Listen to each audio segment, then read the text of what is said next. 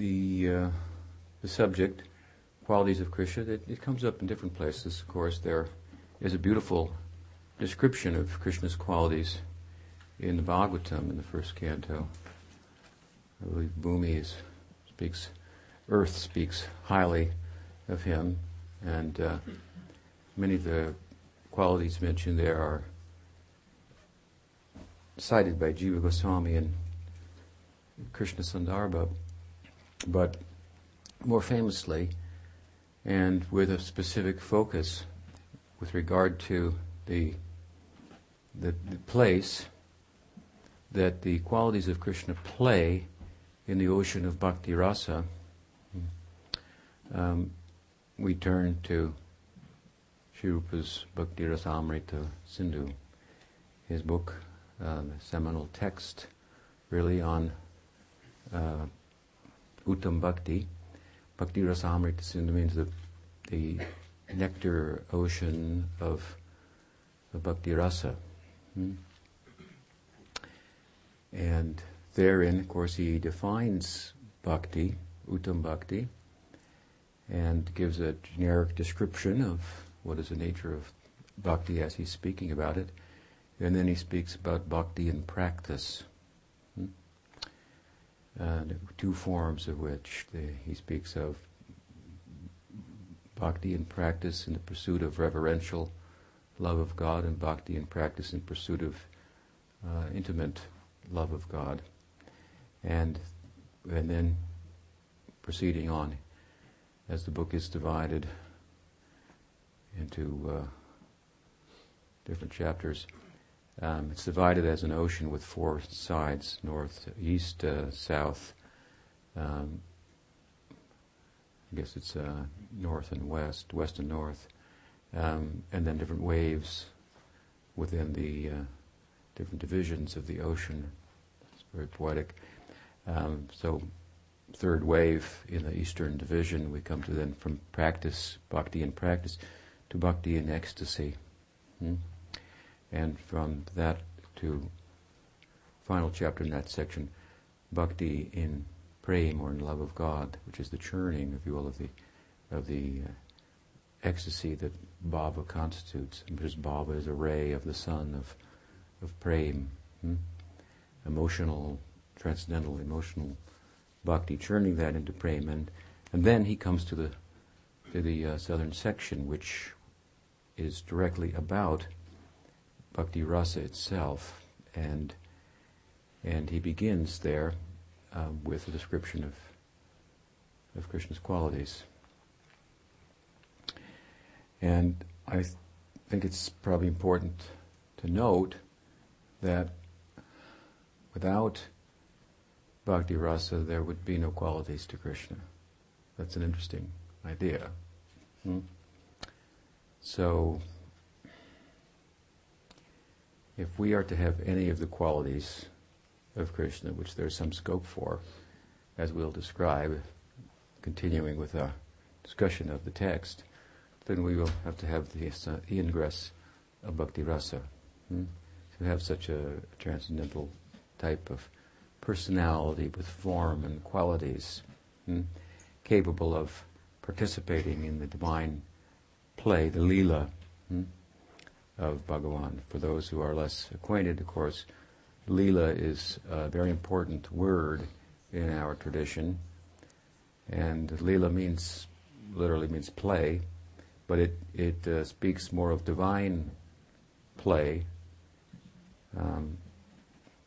and so then you have to think, what is divine, and how does the divine play? And in one sense, of course, we are all divine, but it doesn't seem like we're playing. It seems like we're struggling. So we're a qualified expression of divinity, susceptible to the present condition in which we find ourselves, which is rather more of a struggle that finds us moving in such a way that we have to continue the struggle. Like if you move in quicksand, you go down, something like that. I've likened our karmic implication to moving in negative numbers, which, in comparison to which 0 has some positive value. But Bhakti Rasa, of course, is speaking about positive numbers, if you will. So that's very extraordinary. Many spiritual paths, in other words, they end at the 0, a positive 0, in comparison to negative numbers.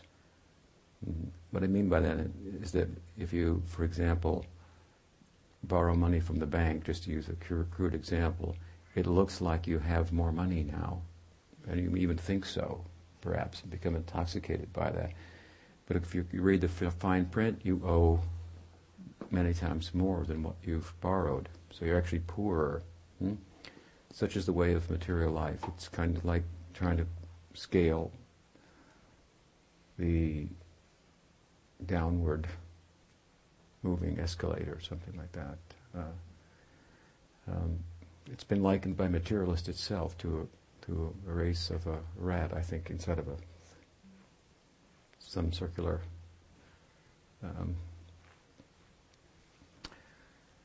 engagement. As I say, in comparison to that, 0 has some value. To rest, to get off the treadmill is the thing. The treadmill, you don't really go anywhere. To get off the treadmill and rest, it's something positive. And so it's so large, if you will, or so much of an accomplishment in comparison to the negative numbers that you can understand. If you do understand, it's good for good reason. Many people, transcendentalists, will make a long pause there, as if the journey has been, it's over. The journey is over. Peace, shanti, shanti, shanti. But in the idea of bhakti rasa, of course, it's very provocative, in that it has the nerve and the audacity to inquire from that restful, if you will, position. Is that all? Is it really a spiritual life if my heart will stop? Because we move in this world in pursuit of love, a shadow of it really. And is there any substance to the shadow? Or is the pursuit of love and relationships, for example, itself just all folly? We have to forego and just be alone and peaceful, which might sound good if you've been in a relationship for a while that's not working. But still, even from there, one ponders, there might be somebody out there, something like that. So keep the door open, but I'm not really looking. So this, of course, is a material example, but well and good. We should be able to draw from material life, which is the shadow of the full light of divine life. Some things that we can learn about what life in the light is like, and this is so central. The pursuit of love to our material life. It has no connection with our enlightened state. So the Bhakti tradition, of course, says that it does. It really, especially Chaitanya Vaishnavism, it really speaks to the human heart and affirms its suspicions, in a sense, but then brings before it an object worthy of reposing one's love in. And he has very many wonderful qualities. So when Rupa Goswami now begins to speak about Bhakti Rasa, this is what he first speaks about, the qualities, the guna, the qualities of Krishna. And as they say, these qualities they are, in a way, they're the qualities, the form of Krishna, the qualities which are related, but different. In bhakti rasa or love, bhakti, they're one and they're different. Those qualities would not be there were there not bhakti. And of course, there always is bhakti, so there always are the qualities of Krishna. But point being, you take out the bhakti, and what do you have? You have nirvishesh Brahma. Nirvishesh means without qualities. That may be, and no other. That may be peaceful, there's nobody else. But it could be, from our perspective, problematic as well. It's half of the equation, perhaps, we could say, of what we pursue. It's wise to move in negative numbers and be deceived by such, to think that one is actually gaining something positive. To come out from that requires, is an example of real wisdom. In other words, if I'm pursuing enduring life, then it's not wise to pursue it in relation to things that don't endure. I know it sounds like simple and it's easy to agree with, but it's pretty hard to put in practice. We can agree, we can nod our head, but the pursuit of enduring life in relation to which we are, I think, agreeably, arguably we all agree, we're interested in enduring happy life, will not be found in relation to things that don't endure. So, the corollary, therefore, in one sense, of knowledge, this being the real postdoctorate degree, if you will, that if one could arrive at, even at the cost of all other types of knowing, one would be all-knowing, nonetheless. If you could, the corollary of that, of knowing, of being, of realizing, of acting in such wisdom that attachment to things is the womb from which suffering is born. So I don't go there. What is it? If I said it in such a way you can understand my point. What is the corollary then of knowledge? If attachment to things that don't endure is the womb from which suffering is born, what is the corollary of such knowledge? It's detachment from things that are here today and gone tomorrow, unlike ourselves. So if we create an identity based on a sense of ownership that's not accurate, that identity is as temporary as the sense of ownership. It lasts until someone comes along and says, it's mine, as time does. And in the Gita, Krishna says, time I am, destroyer of all the worlds. That means all the worlds of all of our minds. This is the world. This is the world he destroys. The sense of ourself arrived at in the mind as a result of attachment to things and a sense of ownership that isn't actual. That is will not endure. So the corollary, as I'm saying, of such knowledge is detachment. And detachment means, well, it fosters a sense of being unto oneself.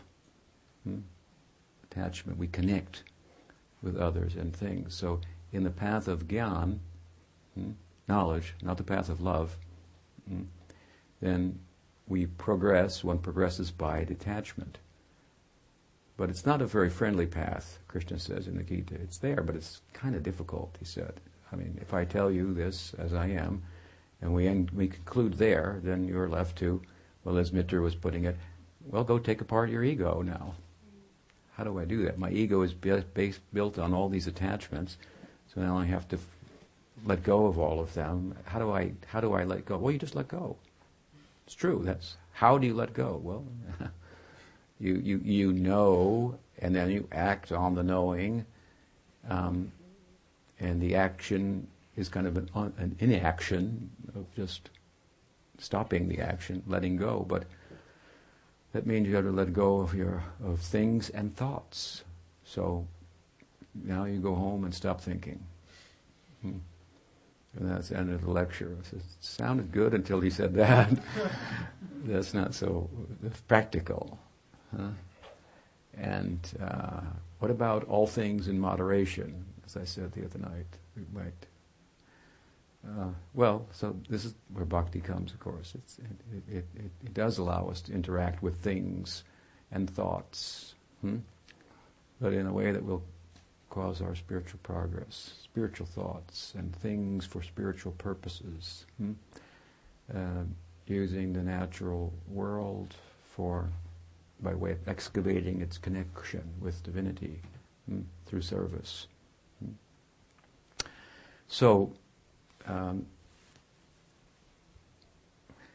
in the Gyan Marg, then, where the ideal is that knowledge will set you free, and knowledge is the most highly held thing, we come to not a world of where there is possibility of relationship, love, qualities, forms, but qualities, forms, love, and relationship, that's all in relation to a world of names and forms that are here today and gone tomorrow. So we call it Nirvishesh Brahman. Nirvishesh means it's without distinction, without quality. So then, at the same time, of course, as I'm describing, Nirvishesh Brahman is described as, among other things, Ananda. It's Sat, condition of Sat, enduring existence, Chit, cognizance, and love, Ananda. But the nature of the love, the bliss, the Ananda there, you can understand very easily, is such that it has no object to repose itself in. And love will be, in one sense, evaluated on a scale in consideration of the measure to which there is reciprocation between two. If there's no other, in Gyan Marg we advance by giving up, by letting go, by detachment. This is not how we advance in Bhakti Marg. In Bhakti Marg we advance by attachment, by Sangha. Sangha means to connect ourselves with others. So the question comes from the perspective of the Gaudiya Vedantist, what kind of love will you find in Nirvishesh Brahma? There's no object to repose one's love, and there's no possibility of reciprocal dealings. So it's a kind of Rupa Goswami will say, it is Ananda, but it's might better be described as relief.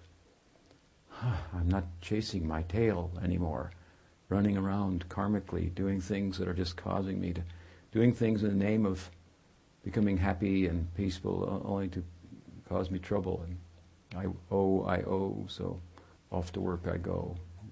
I've taken, and now I owe.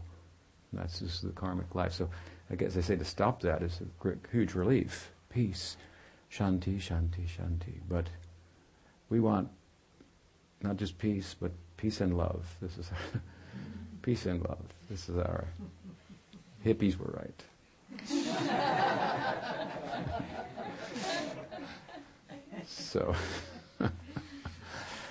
So, as I say, Gaudiya Vaishnavism poses this very provocative question, like, we've just come to the end of the struggle for existence, and you're asking, is there anything more? And of course, we're caused to ask this because of the what is the experience of Sri Chaitanya? What this appearance of divinity we call Sri Krishna Chaitanya? Exploring what it's about, and this is what Rupa Goswami, Sanatana Goswami have done. They They located the ecstasy that is the Mahabhav, that is Chaitanya Mahaprabhu, on the scriptural map, if you will. What is that? And then they began to speak about it and demonstrate this is its center. This is really what it's talking about. And as they talk about it, it becomes obvious. But had they not talked about it, no one would have seen it. Such is the value of sadhusanga. And we'll go, yeah, it makes sense. I knew that. We feel like, yeah, I felt like I knew that. But so actually, the Guru speaks in such a way that it appears that he or she's articulating what I already kind of know. I just couldn't quite say it like that. And it's true. After all, it is ourself that's coming to the fore in human life in a way that it does not in the less complex forms of life. And it's ourself that we're questioning about. Why? This is not, as I often say, this is not a question that we can address to nature. Why? How you can address nature. And that question arises in all in animal life. How to eat, how to sleep, how to mate, how to think. Nature answers. There's no confusion in the animal world. What to eat. No confusion. How to sleep, when to mate, with whom. It's all set up. How to defend oneself. Every species nature has provided. These how questions, these are relative to the natural world. But why? That is a supernatural question. Why? Quality, value, purpose, meaning. Nature does not have that independent of consciousness. Because as I often say, if matter mattered independently of consciousness, who would know about it? Who would care? We are the matterer of matter. We make matter matter. So what are we? Why am I? What am I? What purpose, value, meaning? This question, nature cannot answer. So we need another source. We need something from the subjective world, answers from the subjective world about the subjective experiential reality of I am. I exist, I experience. This is very extraordinary. This is, if there's anything, as I have said at times before, that we could say is our most profound experience, I think it would be the fact that we experience at all. We're unlike everything else. Of course, as I said earlier, that means we're divine. But we have to qualify that, because we're divine. But we're not playing. We're struggling. So we're implicated in the karmic life. But we have the prospect to play. And this is what God does. And to enter into that means to enter into the ocean of bhakti rasa. And why is and God is playing most perfectly as Krishna. And why does he play? Of course, he plays because knowing everything, omniscience, is boring. And so if you know everything, then what? What do you do now? So you play. That we call Leela. And that holds within it a kind of knowing that is superior to knowing everything. It's a kind of ignorance that is more satisfying than knowing everything. It's a knowing how to love. And the knowing that is within love. That just, what can you say about it? I know. I love this. Love is knowledge. Love is pregnant with a kind of essential knowing that satisfies one. Not extra knowing like the boatman story we told briefly the other day. So bhakti rasa. these are the kind of questions Rupa Goswami is asking. They're very, very bold questions. And the whole of the Indian subcontinent practically, and as information about it, its ideals, start to filter to the West. The general sense is that the thinkers, the experiencers, the mystics of India, Mother India, the land of religion and spirituality, that it's a poor country that has a wealth.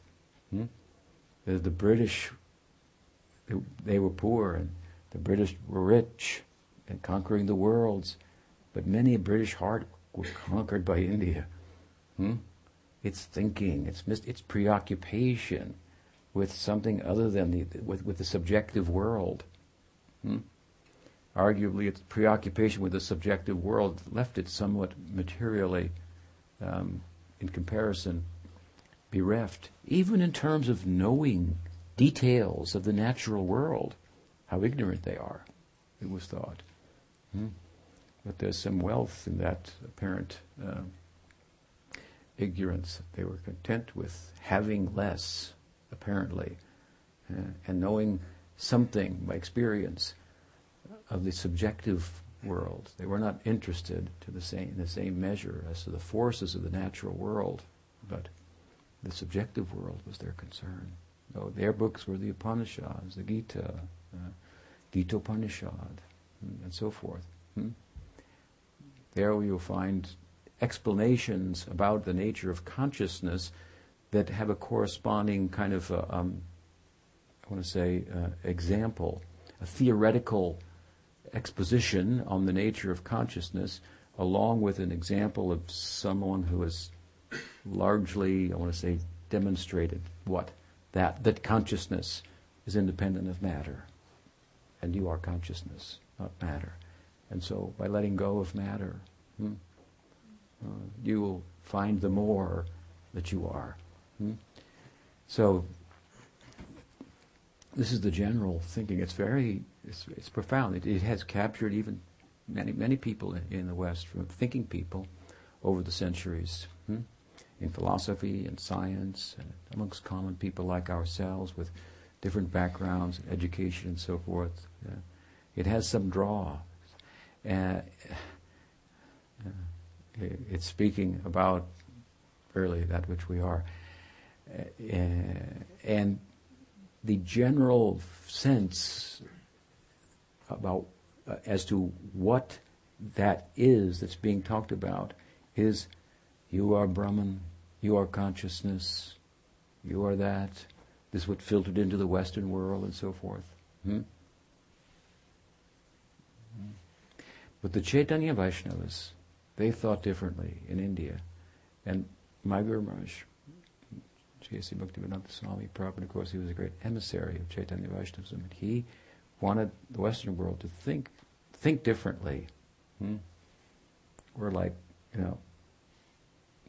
more like, Apple than we are like IBM or something like that. Think differently. More aesthetically pleasing. And so he very, just as an aside, he's been extremely instrumental in kind of stirring this Nirvishesh Brahma, churning the Nirvishesh. Is there anything going on in here? Is there anything beyond this sense of oneness and the relief of ending the material struggle and peace? Is there any love in the peace? He came at the time of peace and love, of course, as we know, in America, as it's thought. And he was very successful in his almost one kind of dimensional,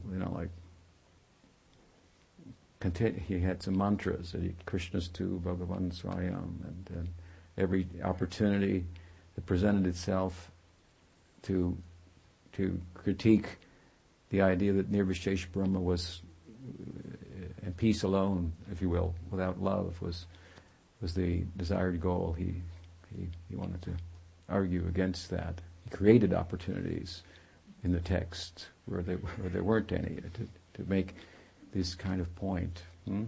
And very much you can see objectively as a result of that, there's in the world and there's some nuanced thinking about what Mother India, what the Vedanta, what the Gita, what the Upanishads say about this. So this is really very.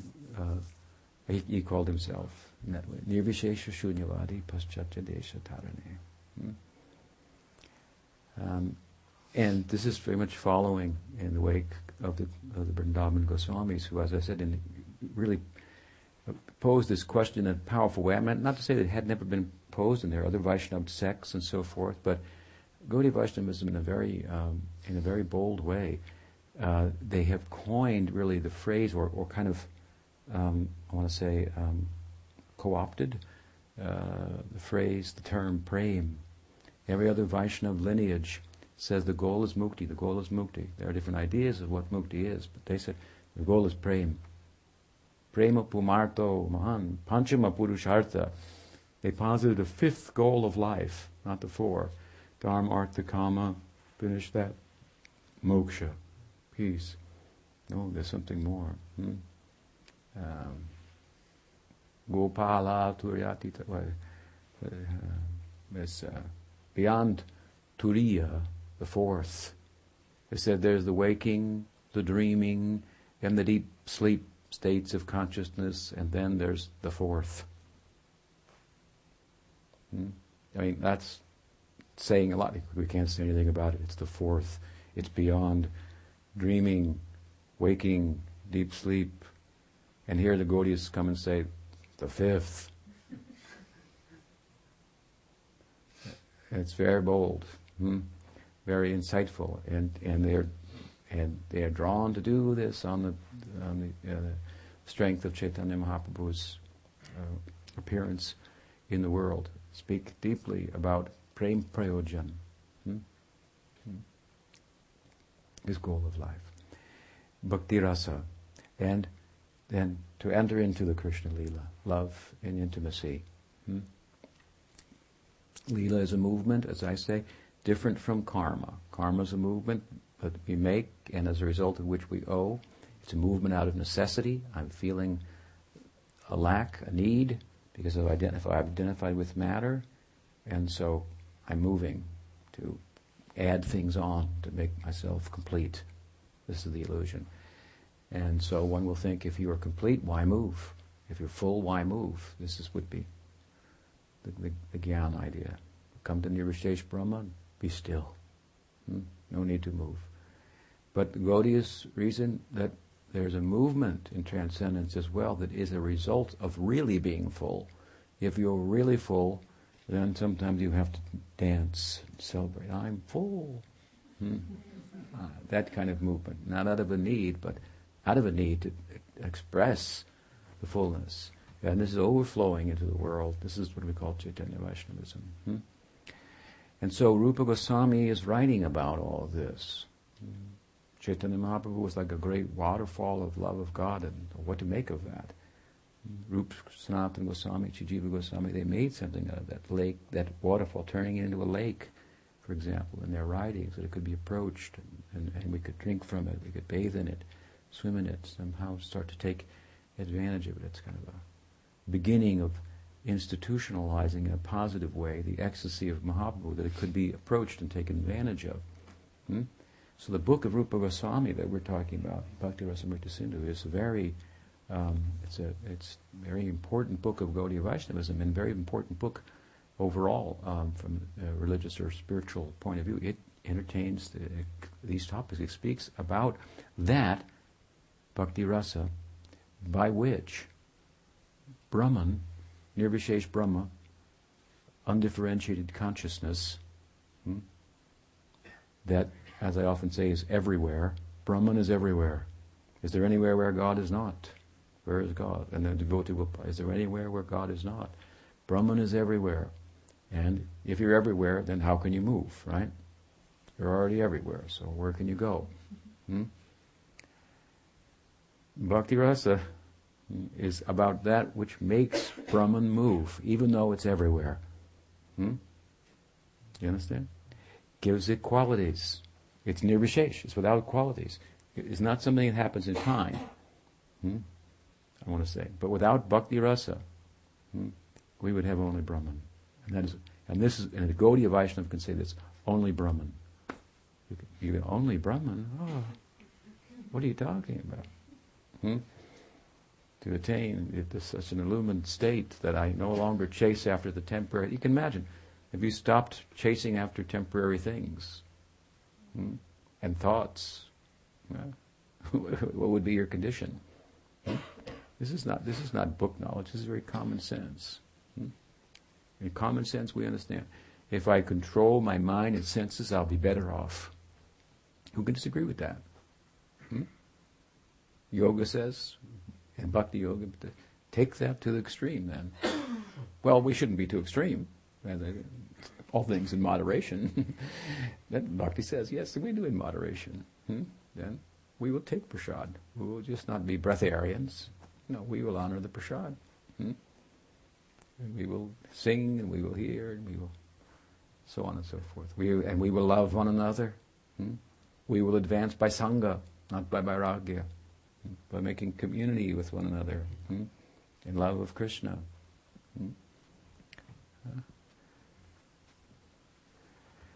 So he wants to write about Bhakti Rasa. And as he begins in the southern section of the ocean of Bhakti Rasa, naturally he has to speak about the qualities of Krishna.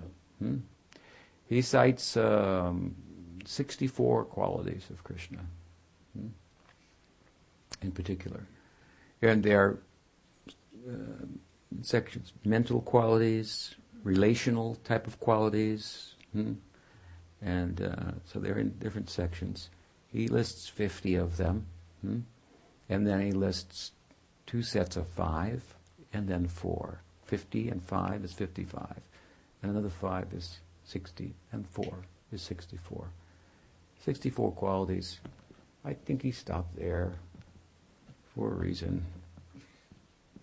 64 rounds, is it? It's an auspicious number. Lack of names is 64 rounds, isn't it? 16 times 4. You know, you have the beads. You have beads. You might have noticed that you have these counter beads. Does anybody have a sample? Let's see if you got it. So here she has a bag of japa mala, like a rosary, right? She chants on. So there are 16 beads here. She's got 2 more to chant today. See? Right? So each time she chants, she pulls down one bead and counts. But you got to look close here because there's 4 other beads over here. There's not a lot of room to move them. You see? Those are the ones you move that after you've chanted 16, then you move one of these. Then you chant another 16, then you move the second one.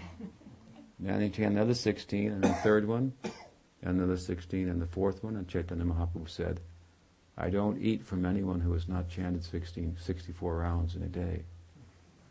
You're going to go hungry now. Because you won't eat anything that's not offered to Krishna. Of course, great personalities, they can make an adjustment to help us come close to Krishna. So, but we do have those 4 beads there. We don't notice them too often, perhaps, but they are here for a reason. Kirtaniya Sadahari. This is the teaching. But 64 seems to be an auspicious number. So there's 80 some mentioned by Jiva Goswami, citing from the Bhagavatam. Here Krishna has unlimited qualities.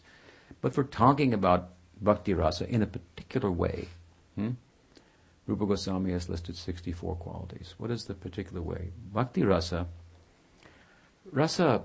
it is mentioned in the Upanishad, Taittiriya Upanishad, in the Anandavali, the section about Ananda, about love, about bliss. Ananda. There, Rasovai Sa. Brahman is rasa. Brahman is rasa.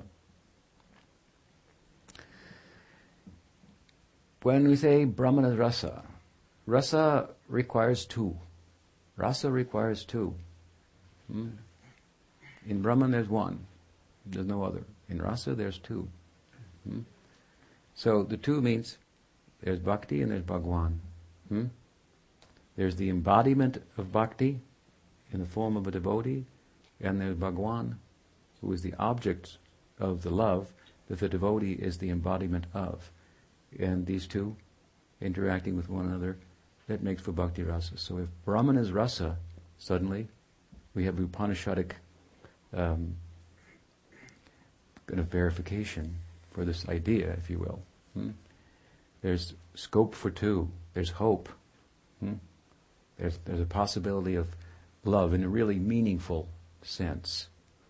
To come to Brahman is to stop taking, but stopping from taking is not giving. And love is about giving. So to enter into bhakti rasa, there has to be the giver, and there has to be someone to give to. Right? So there we have the two, Radha and Krishna. Radha Krishna Pranay Vikatiladini Shakti Rasmad. Radha is the transformation of Krishna's love. One soul and two bodies. Rasaraj Mahabhav Duyek Rupa. The king of love, Rasaraj, and Mahabhav, the perfection of the full face of love. These two combined, that is Sri Krishna Chaitanya. This idea, Rupanuga Janira Divan. This is the ideal of the followers of Rupa Goswami, who's writing this book, Bhakti Rasamrita Sindhu. And as he begins to speak about rasa, he speaks about the guna, the qualities of Krishna. And why? Because there are ingredients to bhakti rasa. These ingredients are that there's a stimulus for bhakti rasa. There's that which constitutes an expression of bhakti rasa, both a calculated one and involuntary one. And then there is an assisting influence. This means vibhav, anubhav, sattvic bhav, and sanchari bhav. The vibhav is the stimulus. The anubhav is the calculated expression. I will raise my hands. For example, in ecstasy, I feel ecstasy. I think I will raise my hands. The involuntary expression of that bhakti rasa is tears, fainting. They are eightfold as described. Asta sattvika. And the assistant spiritual emotion, that is sanchari. Sanchari means moving. So they enter, just like if you love someone, you're in love with someone romantically, then that is defining your existence. At the same time, that loving romantic identity that you have may be assisted or augmented by other feelings, sometimes despondency. He's gone. He doesn't love. Does he love me? I don't know. You feel despondency. There are many emotions, in other words, that rise and fall in the ocean of the sthai bhav of bhakti rasa. So these are 5 ingredients. The sthai means the dominant emotive reality that we become as a result of bhakti rasa, the person that we become. We are a person at present because of the influence of the Maya Shakti. And I've said it very often. Because of the influence of the Maya Shakti, the influence of the Maya Shakti is what? That I identify myself by way of attachment to things. I'm a unit of consciousness, I've attached myself to things, and I've forged an identity. as a result of that. But really nothing is mine. So that identity is very illusory. It cannot be sustained. We call that ahankar, as a false ego, false identity. That has to be dismantled. And in order to in order to dismantle the false metaphysical ego, we have to have a healthy psychological ego. So your false ego has to have a healthy psychology. In order to help, it has to be sattvic. You have to come sattva, balance.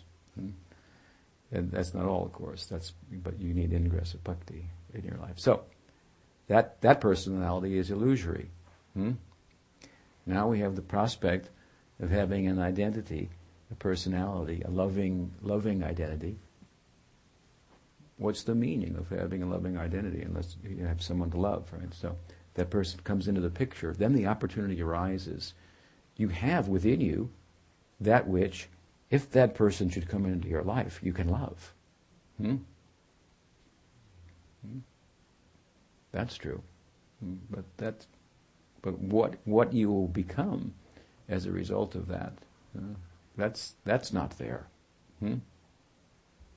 So with the ingress of bhakti comes to us through Guru Parampara, a great opportunity comes before us to enter into the ocean of bhakti rasa in due course. So we go through our sadhana bhakti, and in the higher stages of sadhana bhakti, the ingress of bhakti starts to become prominent, tangible.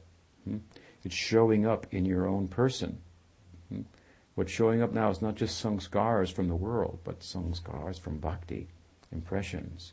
And you naturally go in a certain way and so forth. So, as this is churned in ruchi and asakti, this identity starts to come to the fore, an emotive identity like, I am the lover of Krishna, I am the handmaiden of Radha, I am the friend of Krishna. Mahaprabhu said, Ainanda tanuja kinkaram patitam mam vishameva vamburo. In asakti, he said, I want to live in the house of Nanda Maharaj. Like a girl would move into the house of her father-in-law in India. I want to live, Ainanda tanuja, I want to be a kinkari, a maid servant in the house of Nanda Maharaj.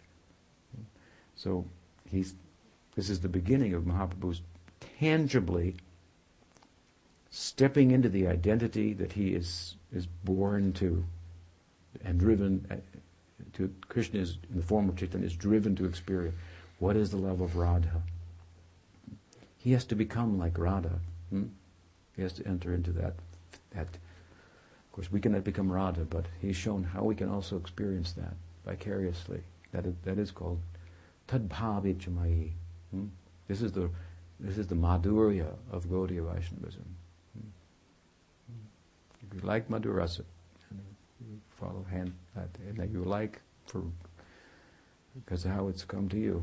This Gaudiya Vaishnavism is full of this. So it will come, and then that means to become handmaiden of Radha. So this is a particular dominant sentiment. These were the feelings that the Goswamis were concerned about. As I've often said, they weren't very concerned about gravitation, electromagnetic forces, strong and weak nuclear forces, what makes the world go round. They weren't very concerned about it. They were concerned about dasyam, sakyam, vatsalya, madhurya, which arguably really do make the world go round. They take precedence over everything else. These sentiments, I love my son, I love my friend, I love my lover, so forth. And they thought, let us take these things, these forces are really governing the world, and if they can be focused properly on the perfect object of love, we'll have another world. Not a nirvishesh Brahma, close down the world. We'll have tad vag visargo janatagna viplavo yasmin patislokam avadhavati. Yet tad visargo, another creation, this is the Bhagavad, altogether, another world altogether. And it's fueled by this bhakti rasa, making it go round.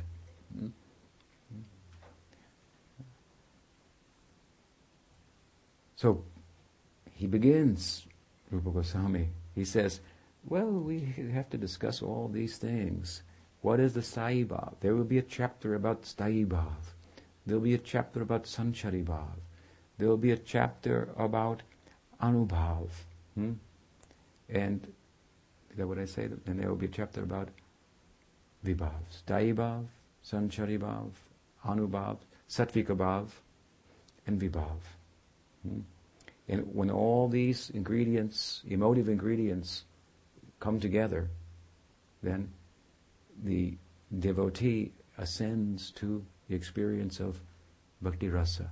Then he or she knows Brahman as rasa, and he or she tastes rasa in relation to Brahman. Krishna here, Param Brahma. So this is what Rupa Goswami is doing in Bhakti Rasamrita Sindhu, and he begins his chapter on these 5 ingredients of Bhakti Rasa with the description of Vibhav. Vibhav means, as I said earlier, the cause. Sometimes it's called cause or the stimulus, that which gives rise to Bhakti Rasa. Let us say, for example, you love your daughter, right? And you have not seen your daughter for some time. Then you come home, and at the front door you see her shoes. And you already love your daughter, but now my daughter's here. Her shoes are the cause. It's already there. The sthayi is already there. The salya for my daughter, but I see the shoes, and suddenly it comes to a new height. This is vibhav. There's one type of vibhav. We call it udipana vibhav. And the other thing is alambana vibhav. He starts with alambana vibhav. Alambana means, as I said, for there to be rasa, there have to be 2. There has to be the object of love, and then there has to be the love. The embodiment of love and the object of love. So, for example, we have Radha, the embodiment of love, and we have Krishna, the perfect object of love. So these 2 are called alambana vibhavs. If we are going to enter into the drama of Krishna Lila, then these props have to be there. You understand? They have to be the object of love and the love. So the object of love, the Vishaya Lambana, is Krishna for Bhakti Rasa. He is the object of love. And the Ashraya Lambana, that in which the love is sheltered or embodied, that is the devotees. And there are different kinds of devotees with different kinds of love. And Krishna is Rasaraj, so he can reciprocate with all of them. The sthayis are 5, and then there are 7 secondary ones. And so he can reciprocate with all. We saw this, of course, when he came in the wrestling arena of Kamsa. And he showed himself in 12 different ways, 12 different types of dispositions and so forth. He's Rasaraj. This is Krishna. So, Rupa Goswami is starting to say, what we are doing here is talking about Bhakti Rasa. We're going to talk about Krishna, the perfect object of love. First, let us get focused on the object. We'll say there's also there needs to be the embodiment of love. We'll get to that. But first, what is the object of love? And he describes Krishna. And he distinguishes in that description Krishna from everyone else. Everyone else. Not only every one of us, but every one of the gods and goddesses and avatars and so on and so forth. In his own way, from an aesthetic consideration, he establishes that Krishna is the perfect object of love. He's beginning by describing his different qualities. So first, he describes the alambana vibhav, the Vishaya alambana. Krishna is the object of Bhakti Rasa. Now, Krishna has many qualities. If we say,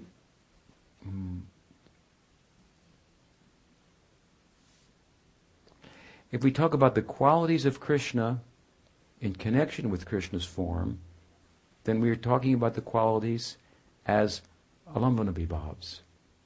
If we talk about the qualities separately from Krishna's form, then we're talking about the qualities in terms of udipana vibhav. So the qualities of Krishna can both be alambana or udipana.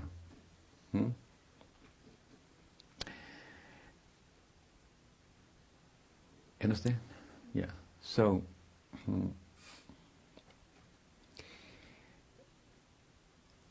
he, as I say, wants to put this first ingredient in place. It is very kind of insightful and logical way to begin his explanation of Bhakti Rasa. And so then he goes and describes the different qualities of Krishna, 64 qualities. And he says that among these qualities, in a very minute degree, sometimes here and there, he says, they will be found in living entities like ourselves, in jivas.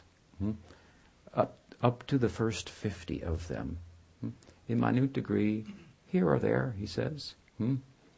Now, so what does it mean that we can have those qualities? As I said before, it's important to note that why does Krishna have those qualities? Because of Bhakti Rasa. Without Bhakti. So these are qualities that are not something inherent in the jiva, but they are a result of Bhakti Rasa. It is said in Bhagavatam, Yasyasti Bhakti Bhagavati Kinchana. Sarver gunais tattva samasate saraharo bhaktasukto mahadguna manovartenasati bhavato bahi. It said that in the devotee, all good qualities will be found. And in the non-devotee, no good qualities will be found. What is it? That sounds pretty harsh. But what he means is that only a shadow of these qualities will be found. Because they're, manorata means like the chariot of the mind. They're riding on the chariot of the mind. Only. The devotee coming out off the chariot of the mind, which is going in a circle, samsara. So, I've given an example before. Let's take honesty as a good quality. Everybody agrees that honesty is a good quality, right? Nobody would disagree with that. Not even a thief would disagree that honesty is a good quality. Therefore, they insist upon dividing the loot honestly. Right? So on some level, everyone agrees. But we call that honesty. That is a shadow of honesty, we would say. Right? So our material life is something like that. But with the ingress of Bhakti Rasa, then we're coming closer to Krishna. Krishna has these qualities because of Bhakti. Otherwise he would be Nirvishesh Brahma. So we can develop such quality. And obviously it means corresponding form and so forth. So as with the ingress of Bhakti, then in the stage of asakti, at the end of bhakti in practice, before we enter into bhakti in ecstasy, then certain qualities of Krishna, the form of Krishna, and correspondingly the qualities of Krishna start to become apparent or attractive to us. Certain qualities that, just like if you love someone in a certain way, then there's certain qualities about them that you love, and that's why you love them that way. Let's say you have a friend, and you love your friend because of certain qualities, and then somebody else loves that person romantically because of other qualities that you're like not privy to, or they're not turning you on. They're different. So this is very easy to explain because our human experience is very helpful to us. This is the way, as I say, in which bhakti is very user-friendly. It's not something an artificial imposition. It plumbs the depths of the human condition that we're familiar with, and seeks to help us pursue that which it's really all about by centering our focus, if you will, in some respects, on Krishna. So, of course, the other side of it, our material experience is being a taker, and it's mean-spirited, and so on and so forth. But nonetheless, it's all in pursuit of Ananda. A little off course, you won't find it there, but so to just kind of reorient us a little bit, and that's all. The building is the same, no problem. You just change the foundation, that's all. Okay? You just have to jack up the building, take out the old foundation of it, exploiting ego, put the serving ego. It's just simple. That's all. So he highlights various different qualities. Later, when he goes on and speaks about the sthayi bhav of Sakyaras or Madhuras or Vatsalyaras, then he'll highlight different qualities of those 64 that correspond with those particular sentiments and a personality, a shape, a form, and so forth. So he goes through them this way.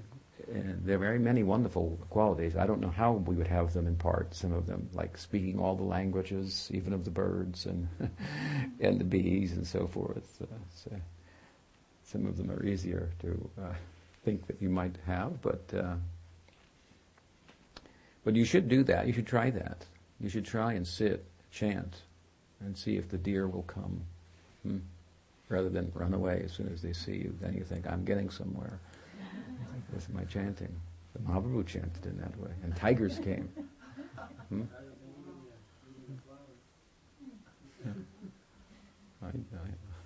working on that myself. Mahaprabhu could chant in that way, and wild animals would come, and tigers would purr. And he spoke their language. See, what is it? It's the language of the soul. We take a look at it like that.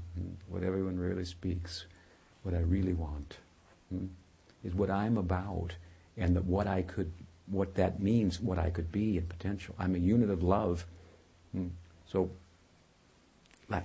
how to develop that possibility. That is what bhakti is about. You understand? Without that, we love ourselves, but with bhakti, the opportunity to love Krishna and experience the full measure of what it means to be a unit of love, a unit of Ananda. So he goes through the different qualities. He says, like up to 50. He says the jivas can experience up to 50. Then some special people in the world, like Brahma and Shiva, there's 5 more that they can experience. 60, so 55. And then he goes to Narayana. And Narayan, 5 more. Like Atmaram. That even Atmaramas are attracted to him. That universes emanate from him.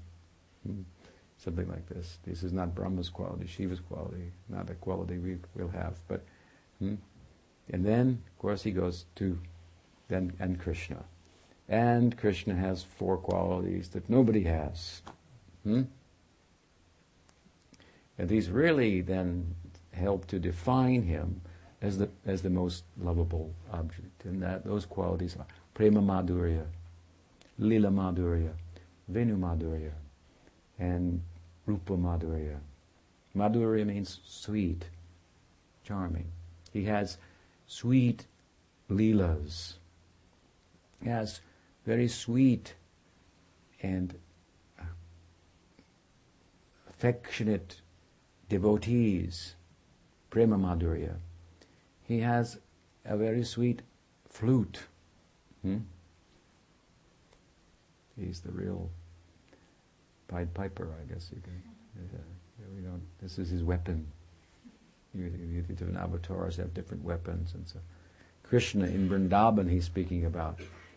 Krishna in Vrindavan doesn't have a chakra and a mace and so forth, like Narayan, or he might show in Dwaraka. He has a flute. What will you do with a flute, you'll think? We have to get to that, but what is the value? What kind of a weapon is that? And then the form, sweet form.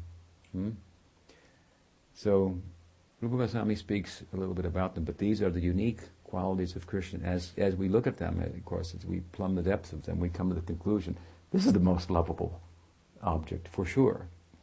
This is the way he's making his case for the Vishayalambana. And in the course of that, describing the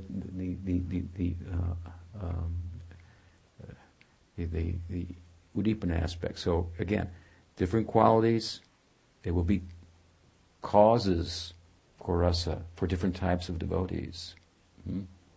So anyway, to the fore, a little bit, we say a few words, conclude our discussion. He says, Lila Madhurya. He has very sweet pastimes. They're very profound and they're very attractive. And this you just think about it a little bit, and then you can easily come to the conclusion. Parikshit Maharaj came to the conclusion in the 7th chapter of the 10th canto of the Bhagavatam, where Trinavarta is killed. Parikshit Maharaj begins by asking Sukadeva to speak more about the pastimes of Krishna. He says the pastimes, the leelas of the different avatars of Vishnu, he says, they're not very attractive. We're told we're supposed to think about them, and so we do, but they're not as attractive. I mean, it's hard to relate to Varaha, to Kurma, for example. It's hard to relate to Ram. You're going to be kidding me. He banished Sita after the whole thing. How could he be so moral? How is it? We know he's superhuman, but it's not very attractive to us. If you know Ramayana, he was so morally right that it's very heartbreaking. Banished Sita from the kingdom at the end because there was some suspicion of his character. And as a leader, he could have no suspicion of his character. Because this is inhuman, right? We say, oh, he's divine. But Krishna is fully divine and fully human. This is a kind of divine humanism that we're advocating. He's in human form. So it's easy to think, this is what Parikshit Maharaj's argument, it's easy to think about Krishna. It's so close to us. He thinks like us.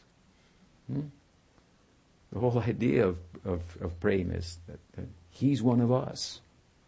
This is the feeling in Vrindavan. He's one of us. He's a Brijbasi just like us. He's a resident of, we're from the village. We're together. So the very human form of Krishna, human-like form of Krishna, is saying, you see, it's saying this. I'm like you. If you're going to celebrate the Govardhan Leela, and Krishna's rejecting the Indra. He said, we'll feed everybody except him. Points his finger, except that guy. It's very down, as Kulapavana said, very down to earth Leela. He's for us. He said, why should we worship the gods? We got a hill right here. It's providing food for our cows. We're cowherds. We should worship the hill. So you can understand, his leelas are very, in the sense that they're human-like, they're very charming. There's a natural appeal. It's easy to think about them. Parikshit Maharaj says it's more of an exercise to think about the pastimes of the different avatars, which are also limited in comparison.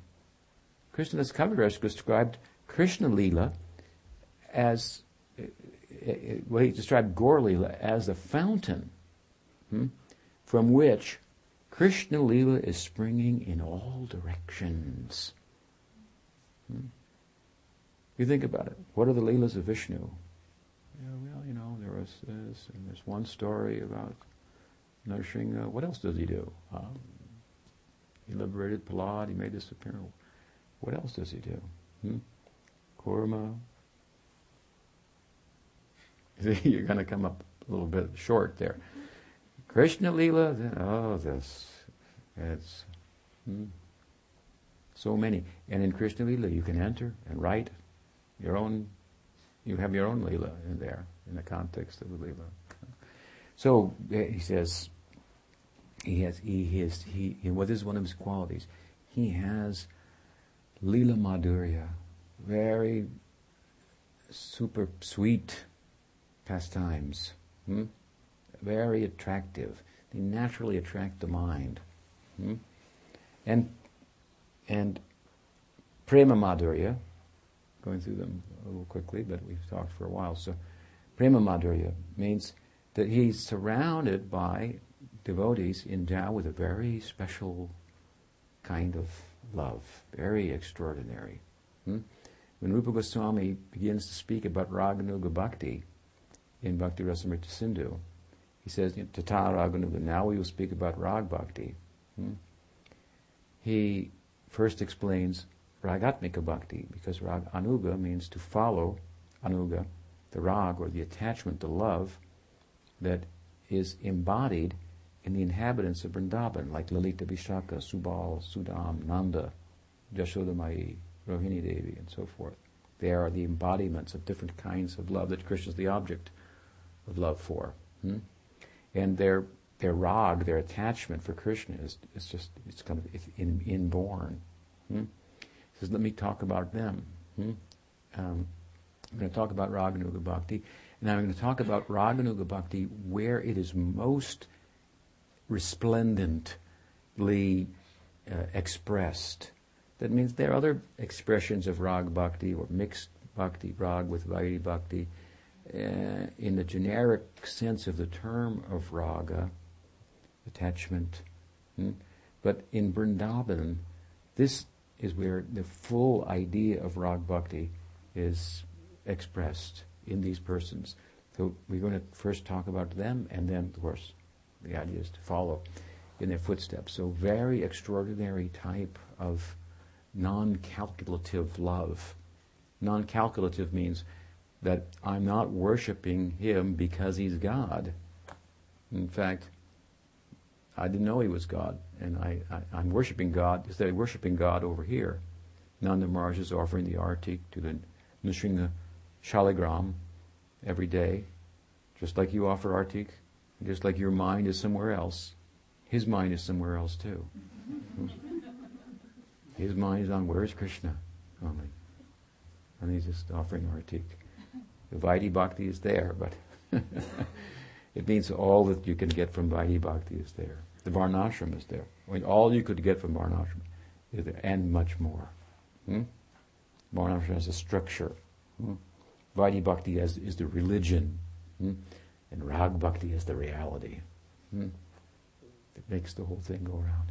Very extraordinary. We know Lakshmi, the chaste wife of Narayan, she has extraordinary love for Narayan. But it's said in Vrindavan, Lakshmi Sahasrasata Sambrama Sevyamano. There are many Lakshmis there.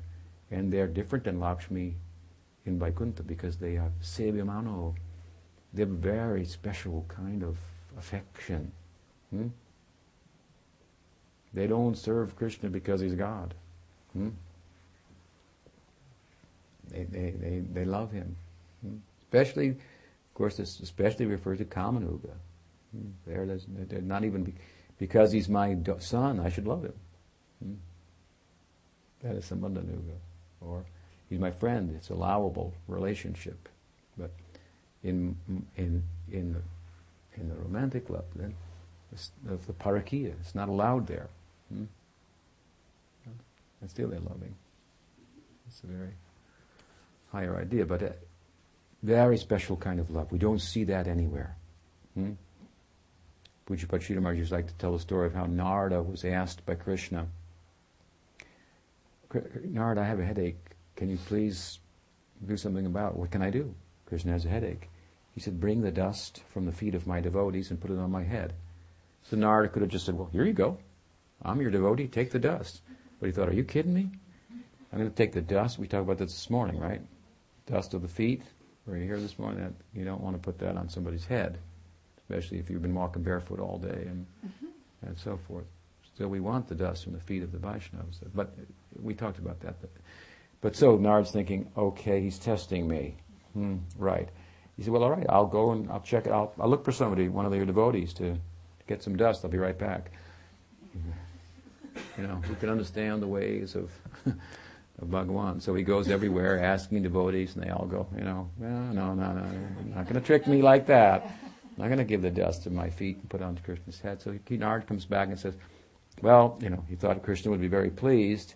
He said, no devotee anywhere in the whole world will put the dust of their feet on your head. And he says, well, that doesn't help. Krishna says, I don't. So Narad is bewildered. He thought he was bringing back the answer that Krishna wanted, of course. So Krishna said, none of them? None of them. Nobody. Did you go here? There? I went there. Did you go to Vrindavan? Where? There's a village. Where I was born, that place. Because Narad is, of course, worshipping in Dwarka. He's a prince in Dwarka. They're kind of forgetting about his past. It's a little questionable. I mean, who's his real mother? You don't know. Is it Devaki or not? Yashoda Mai? Is he a coward? What is his caste? Does he have a caste? What? Everybody has to have a caste, they're thinking. So Shishupala was bringing this up in the Rajasuya. Hey, wait a minute. You're advocating that the first worship should be given to Krishna? We don't even know where this guy comes from. Who's his family? What's his caste? So I kind of want to forget about that a little bit. And of course, if it's brought to the fore, it will be problematic for the whole Dwarka Leela.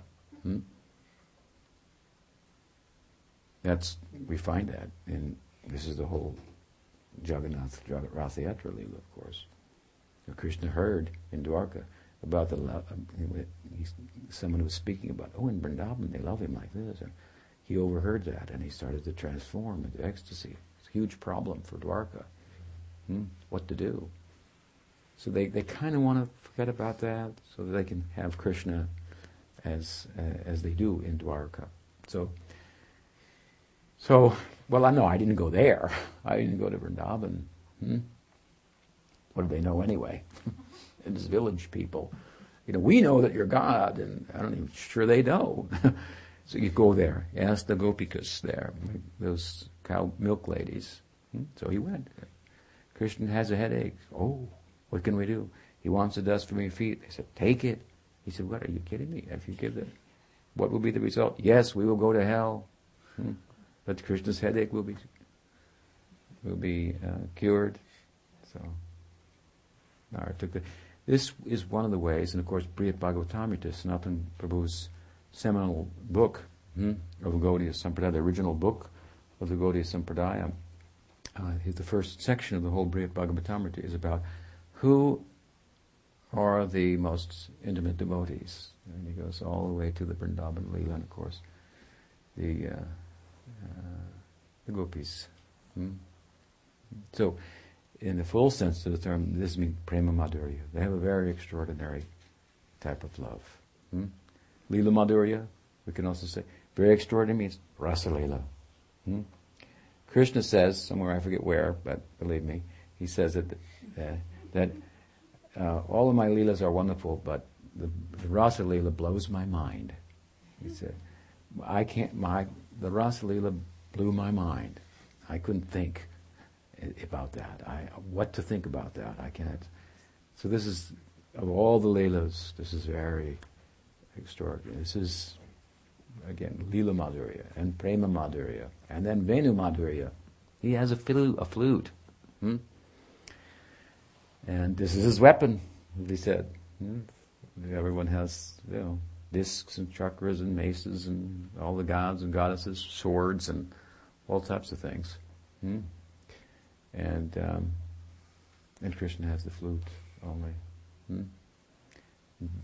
But by playing that, it is said in the Govardhan Leela that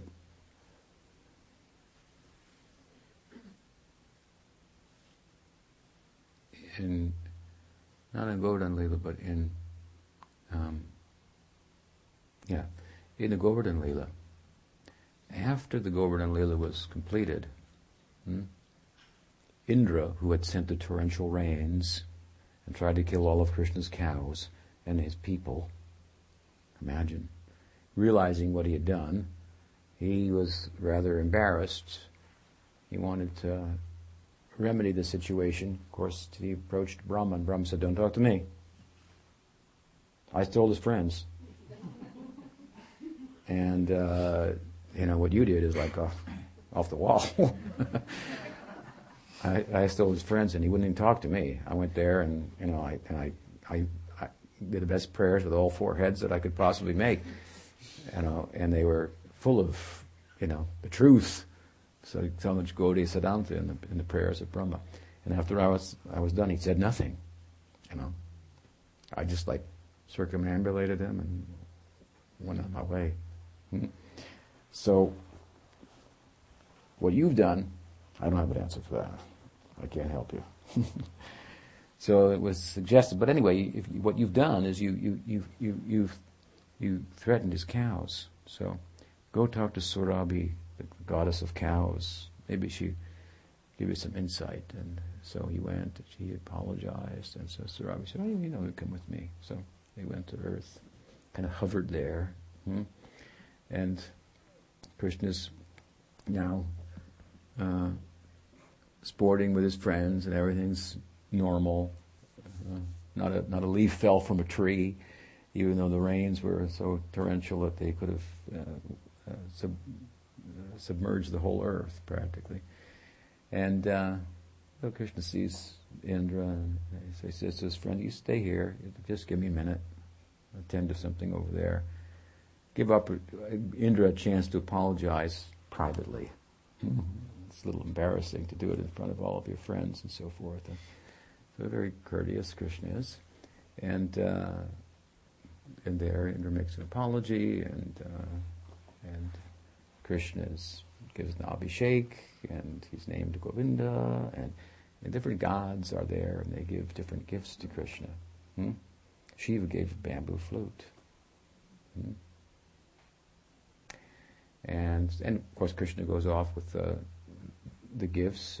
They fly off, the gods, and the cowherd friends come and say, "What's going on? Give me that hat. Give me that coat. Give me that belt." And then they dress themselves up with all the gifts given by the gods, and off they go back home. And Nanda Maharaj goes, "Where did you guys get that stuff?" Madhav says, "Oh, there was a 4-headed guy, and there was a 5-headed guy, and they were talking with all their mouths at the same time." And he says, "Okay, sorry I asked. Looks good on you anyway." Fine. But Krishna got a flute, and he used to go up in his tower. He has a tower above his house. You can look out, and he play on the flute and practice.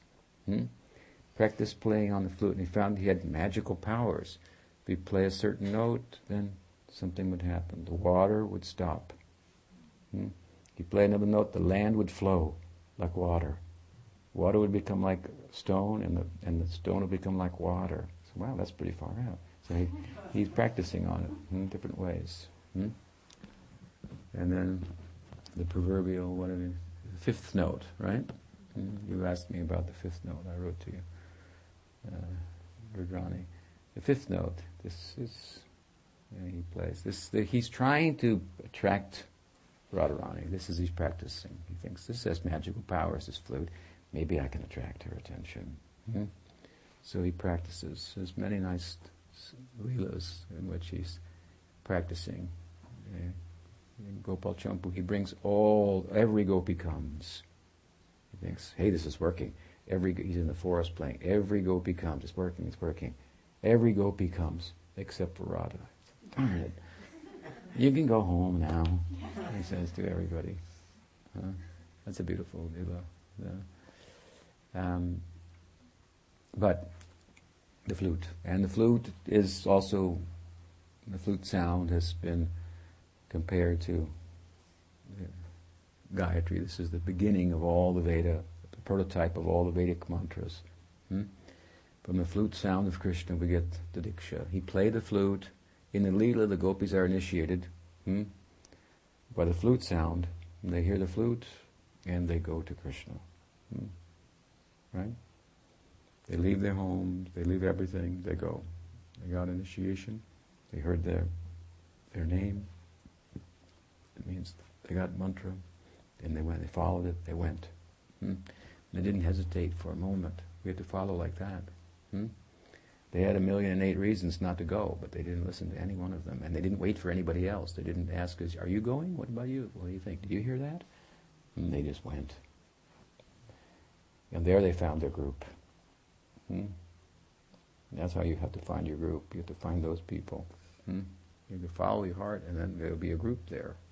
You won't be alone. So, many things to say, but he's got a sweet flute. Nobody else has that. It speaks of how he controls by affection. As I've said before, there's different ways in which we can control someone. Physically, we could control someone, and it would be obvious. The door is locked, I want to get out. Mentally, you could control someone. It might not be obvious, but it would be more comprehensive. Like you get in a relationship and someone's controlling you, manipulating your friend, is to say, "You got to get out of that. You got to get out of that relationship." But it's harder to figure out, so to speak. So the mental control is more powerful, more subtle. It's like the difference between a white-collar crime and a blue-collar crime and a white-collar crime. So controlling someone physically, mentally, now controlled by heart, not by body, but by mind, but by heart. It's more comprehensive. It's more subtle. And you don't feel controlled. It feels as if you're controlling your lover. So there's no problem controlling by love, because who controls by love is controlled by love. This is Krishna. He controls by love, and he's controlled by love. And the flute is his instrument. And he has a form, Rupa Madhurya, a very sweet form, as we've already talked a little bit about it. Human-like, very sweet, compared to Narayan. You can't get close. If someone walks in your house with 4 arms, you're going to step back a bit. But Krishna is 2-armed in his own form. He sees a reflection of it in some of the very, like crystal stones on Govardhan Hill. People think, "What is that? My form." He becomes attracted to this. Very sweet, very charming. It doesn't, if you compare it to all the avatars, so this Rupa Goswami has made a good case for the perfect object of love. I mean, I've only just talked about it in a surface way, but there's something about the qualities of Krishna. Any question?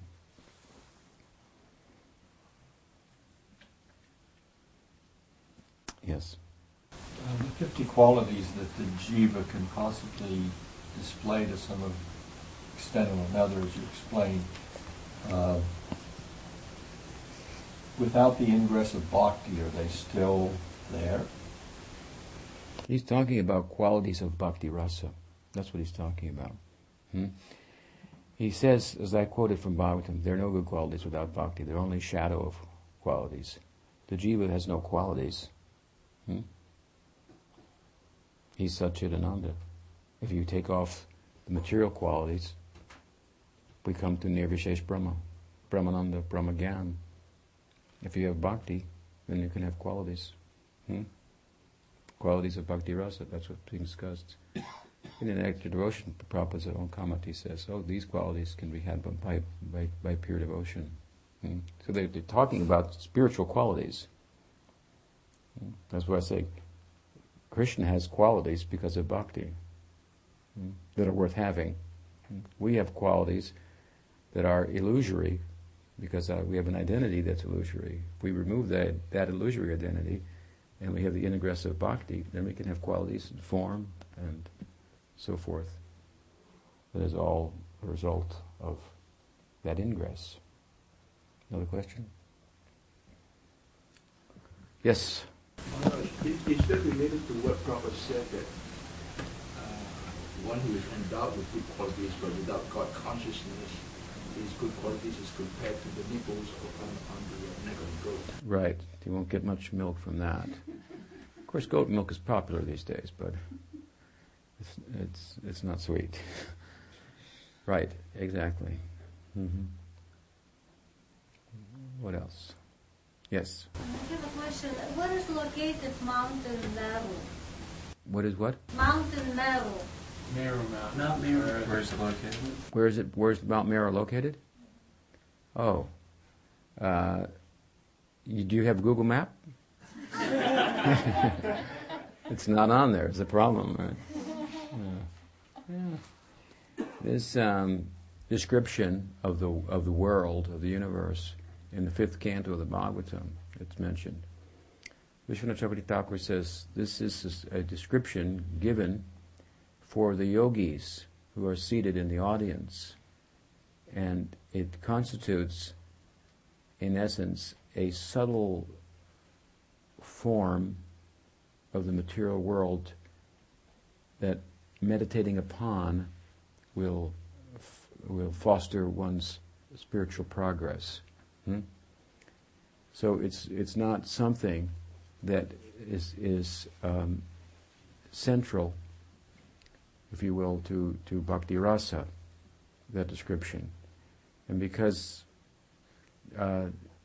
that's my preoccupation, I don't know where Mount Meru is. It's in the mind of a yogi. So,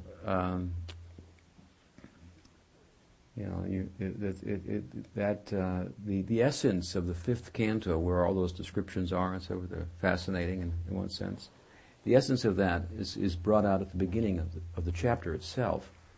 Parikshit Maharaj wants to know, tell me about the material energy of Bhagavan, because by knowing about that, I'll love him that much more. That's also an amazing thing that he does. So Sukadev says, all right, I'll tell you as far as I can. I mean, I'll tell you what the Puranic historians have said and how they think about it at the present time. But in essence, it's a transformation of the modes of nature. So it's not something that you can get a grip on, get your hand on. Even modern science says that we don't really experience the world, we experience our experience of the world. We never touch it. And this is Vishnu Maya. I mean, it's fascinating. And we can talk about it in any number of different ways. And some of the descriptions, I suppose, in astrophysics are as fantastic sounding as the Bhagavatam, perhaps. I don't know, black holes and parallel universes and so on and so on. But these are, when it's all through, the end of that section is about the hells, right? Wow. And so how does the 6th canto begin? The 6th canto begins by saying, don't worry about the 5th canto. That's what it says. The story of Ajamil.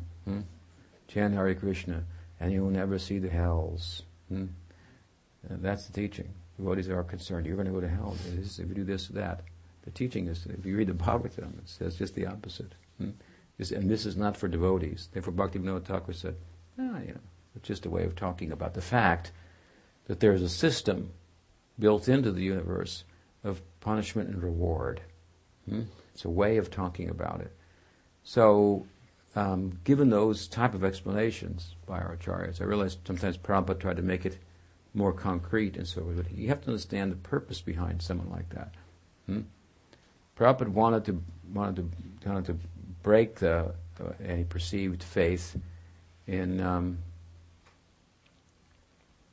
an imperfect, what he would consider an imperfect way of knowing, and so he did it in a particular way, and he was pretty successful at the time. But times change, and with it, the necessity to talk about such things perhaps differently. That as a result of which the essential message will be conveyed. Bhakti will be understood, and we will be compelled to pursue it and arrive at bhakti rasa. So, where is Mount Meru? I mean, I'm not discouraging you from asking someone else to try to find out, but it's not a very central theme, and I don't think it can be, as it's described in the Bhagavatam, located, so to speak, in the way in which you could locate something on a Google map and get the distance and the directions and so forth. Yes? Yesterday you said that Gaudiya Vaishnavism is very feminine and that the Tantras are feminine. Can you describe in what way Gaudiya Vaishnavism and the Tantras are feminine?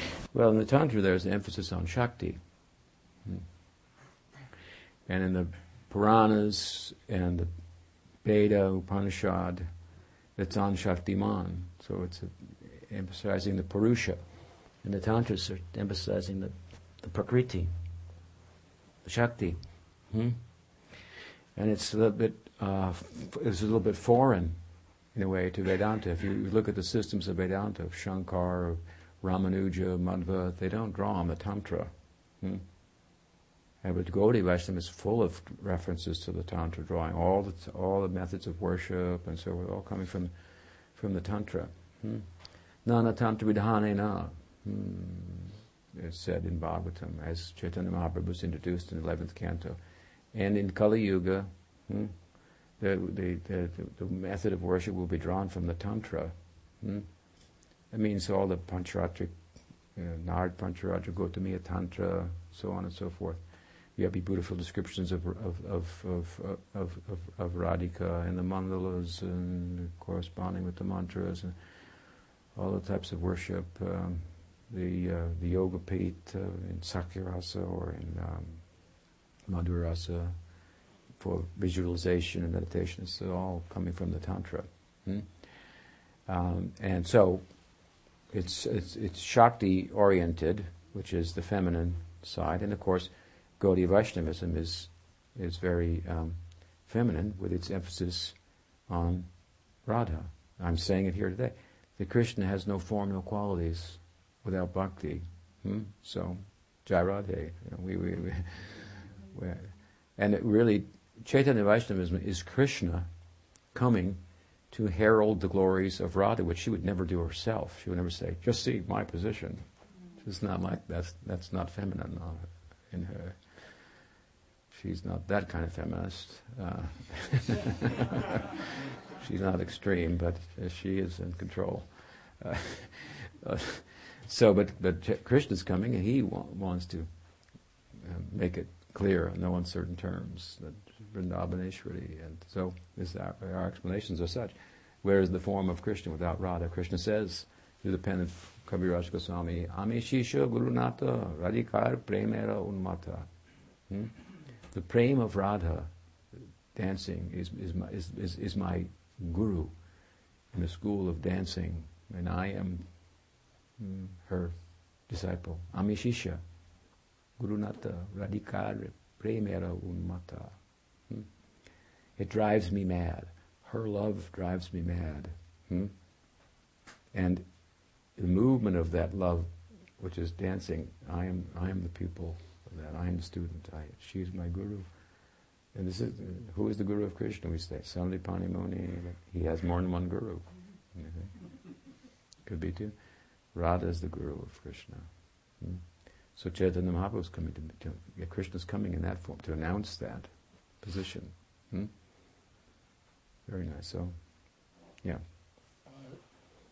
In line with that, from the Veda, all the arts of science and dance and all the, not science, I mean music arts and dance. The arts. Those all tantric sections of the Veda also?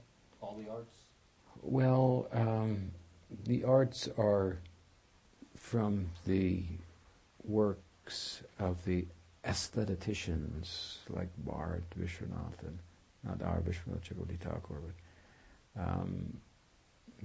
I don't know if it's kind of it's in its own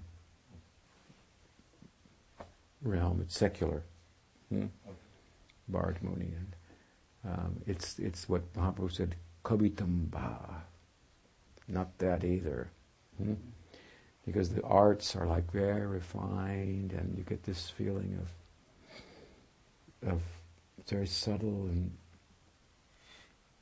present. And I'm like that. I'm kind of like not the objective world, and you can do things in the arts that you can't do in the real world, and so Mahaprabhu said, as aesthetically pleasing as that is, as subtle as that is, as almost like non-material as that is, he said, it's all mundane. Kabitamba. Bhakti rasa, that is a different thing altogether. Aesthetics of bhakti rasa. So he's speaking to that sector, the high end of the society. Goes to the opera and so forth. And of course, bhakti rasa is a drama, and that's another thing. And so, and many of the associates of Chaitanya Mahaprabhu were all poets, writers, and dramatists, or in the arts. Ramananda Roy, and I think I calculated once 54 of his principal associates were all known poets and artisans and so forth. These kind of people who are trying to be like otherworldly, kind of. They're not living in the real world, so to speak. So, yes. You spoke several times about the ingress of bhakti. Yeah. And it's central to our spiritual life. When and how does the ingress occur of bhakti? Is it one time? Is it continual? How does it happen? The ingress of bhakti comes as soon as bhakti comes into your life. So that comes from the Guru Parampara. Chanting and hearing, that is bhakti. So it makes ingress into your heart, but at a certain point, the emotive component of bhakti starts to manifest. So sometimes we formally talk about that as the ingress of bhakti. That is in bhava bhakti. Sudha sattva visheshatma prema suryamsu samyabhak. Like a ray of the sun of prem, this Shuddha sattva, this Swarup Shakti, makes ingress. Vishesh means a particular combination of hladini and samvit. Samvit means a kind of knowing. I'm the friend of Krishna. And a corresponding hladini, ecstasy, that will excel and cause the stai, in this example of Sakyabhav, to rise to pranay, sneha, pranay, rag on rag, depends. Different of the stai, how it will develop. So that this is sometimes at the ingress of bhakti, but actually bhakti's ingress, the Swarup Shakti, is at the very beginning of your devotional life, which changes the course of your life and so forth. Then you're doing bhakti sadhana. It's kind of like imitation of a good thing is a good thing, something like that. And so it's bhakti with the senses. It is bhakti. It's kind of like not bhakti proper, because bhakti has an emotive component and an active component. The active component should be a result of the emotive component, but now we do the active to try to bring about the emotive component. You understand? I used to say in this kind, dance, get into it, But it should be like, I've got to dance. The action should come out of the emotion. But in sadhana bhakti, we try to get the emotion from doing the action, from going through the motions, so to speak. So sadhana bhakti is kind of like going through the motions.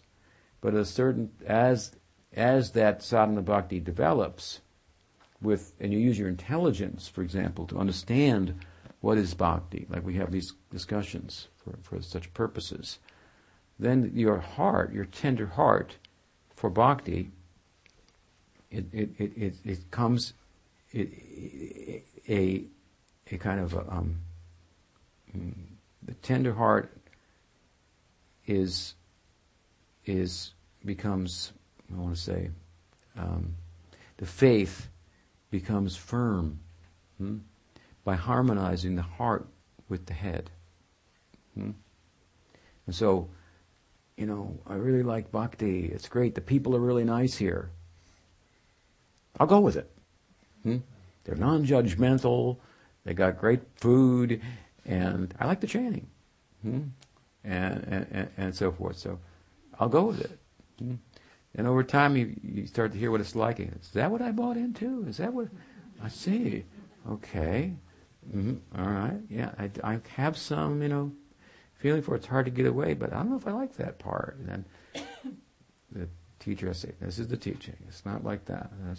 So the intelligence starts to, the shraddha, the faith becomes shastriya shraddha, becomes tempered by the scripture, what it's actually saying, and our eligibility increases.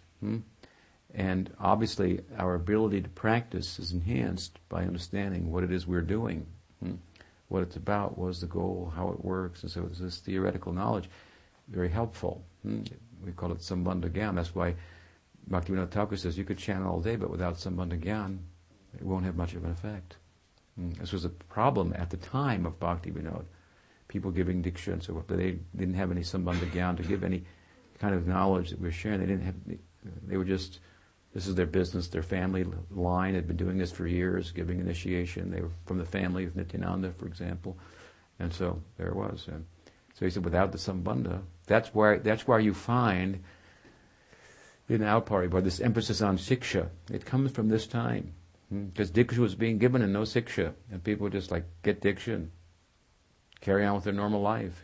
Yes, I'm the follower of the Radha Bhav. And not knowing what it was, every now and then they'd scream out, and pass out, and people look like, what's wrong with you? And then mixing up parakiya with this world, involvement with the opposite sex and so forth, these kind of things. So without sambandha gyan. So the emphasis on siksha. We really need diksha and siksha. You can't have the seed. You can't have the water without the seed and expect to get the fruit. You can't have the seed without water and expect to get the fruit. So they go hand in hand. So at some time, we may emphasize the siksha, and then people later go, see, you don't need diksha. You just need siksha. Bhaktivinoda Thakur has emphasized the siksha. Who needs a diksha guru? You don't understand in the context why he was emphasizing at that time in that way and so forth. Now we may have to reverse and say, you have to have the diksha. Diksha is all important. So anyway, sambandha gyan this is essential, really, in the practical world of our practicing experience. So gradually, then, nishta is this stage within practicing life where you really have a good understanding of the theory. Nasta prayeshu abhadreshu nityam bhagavata sevaya. Nityam bhagavata sevaya means he's studying the Bhagavatam always. So, and what is Bhagavatam? Bhagavatam is a natural commentary on the Vedanta Sutra. What is Vedanta Sutra? It's the logic of this, making sense out of all these sounds in the Upanishad and showing how they all are saying, making a concerted effort to say the same thing. They're all making a particular focus. And Bhagavatam is the commentary on it. So you see, it trains your intelligence, gives you this kind of spiritual intelligence. The Gita does as well. The Bhagavatam, for Nasta Prayeshu Bhagavatam Bhagavata Sevaya. Then accordingly, the faith is becoming harmonized. The heart is becoming harmonized with the head. Like you have faith, it's like this. And it's all black and white. It sounds good. It's great. I don't have to think anymore. All the answers are there. And then as you start to harmonize the head with the heart, you realize, oh, I got to think. This one says it like this over there, and this acharya says it like that, and this one says it like that. Oh no. They're all saying it different. And my own guru said it like this, and they said the opposite over here. What am I going to do now? I have to think. Oh my God. Problem. We thought that spiritual life would be black and white. It's all figured out for me. No, it's not like that. Love, is it black and white? It's full of nuance. It's so many, 256, used to be anyway, shades of gray. I don't know what they have now, but I don't know, maybe Maybe that was before there were color computers, but Oh, yeah, we have color now. It's even worse. Oh my God! And how many colors, right? So that's good, you see. And love is like that. It's exciting, and ever fresh. The prem of Radhika is full and ever increasing. So as when we use our head, we can find intention and.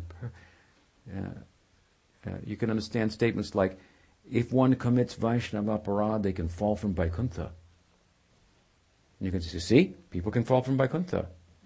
You don't understand that. It means you haven't understood the teaching. That's hyperbole in the scripture to say, don't commit Vaishnava aparadha. That's what it's saying. It's not talking about falling from Vaikuntha. But it takes the license to exaggerate in such a way to make a point at times. You don't know that. You go, see, it's right there. Everybody's fallen from Vaikuntha. We don't ever know who's going to. Prabhupada might come any time. Might just drop on down here. He could fall down. People fall from Vaikuntha. No, this doesn't happen. It's not a fact. So there are statements like that in the scripture. And a guru may make a statement like this for a purpose at a certain time. And so there's the harmonizing the head and the heart, and you have to sort these apparent contradictions out, resolve them, and the means is to enter into the texts and this is the kind of thing that Prabhupada expected, for example, his disciples to do when he said, and we have 60 books. And they're not just for selling. My friend Ramaswar wrote to Prabhupada about me for the first time, that this boy, he's here, and he's distributing so many of your books and so forth. I wanted to tell you about him. He has no envy, that man. Ramaswar, he has no envy. That's you'd think that would be normal for devotees, but apparently it's not. It's not. A long time ago. 1 minute. And so he wrote to Prabhupada, and Prabhupada replied, very nice that Tripurari Das is selling so many books. Then he wrote, and it's typed in his own handwriting, please make sure that he's reading them. So, of course, he showed me the letter. In those days, we would show the letters. They were public. If Prabhupada wrote a letter, it would be read in the class. Prabhupada sent a letter to so-and-so. Here's what it says. And so forth. So I try to take that to heart and harmonize my heart with my head, so to speak. And then it's very tricky because you need to use your head in such a way so that you soften the heart.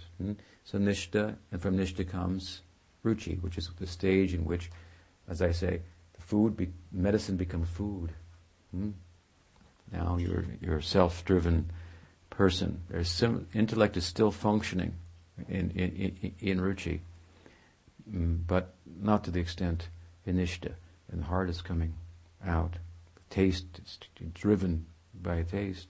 And then asakti means from attachment to bhakti, and no attachment to anything else in ruchi, to attachment to the object of bhakti, and it's taking a particular shape.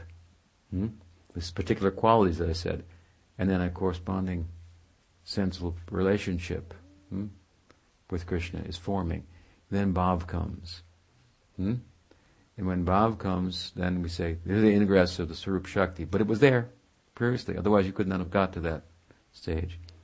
So in the higher stages of sadhana, you're not going through the motions, but the emotive component or aspect of bhakti is starting to Shreya Kairaba Chandrika Bhatarana Mahaprabhu said it like this, starting to come like moonbeams and cool,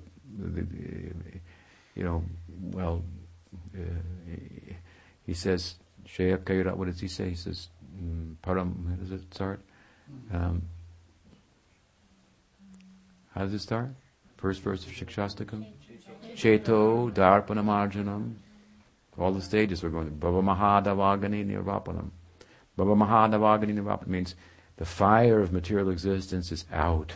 There's still some smoke, but the fire's out. This is Nishta. The fire's out. Still some smoke, but it'll dissipate. Then taste is coming and attachment. So it's there from the beginning. Right? And it may be there from the previous life.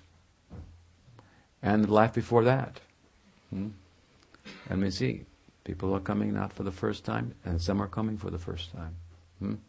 Even those that are coming for the first time are coming from Some are coming from not for the first time, but from a second and third and fourth knowing time.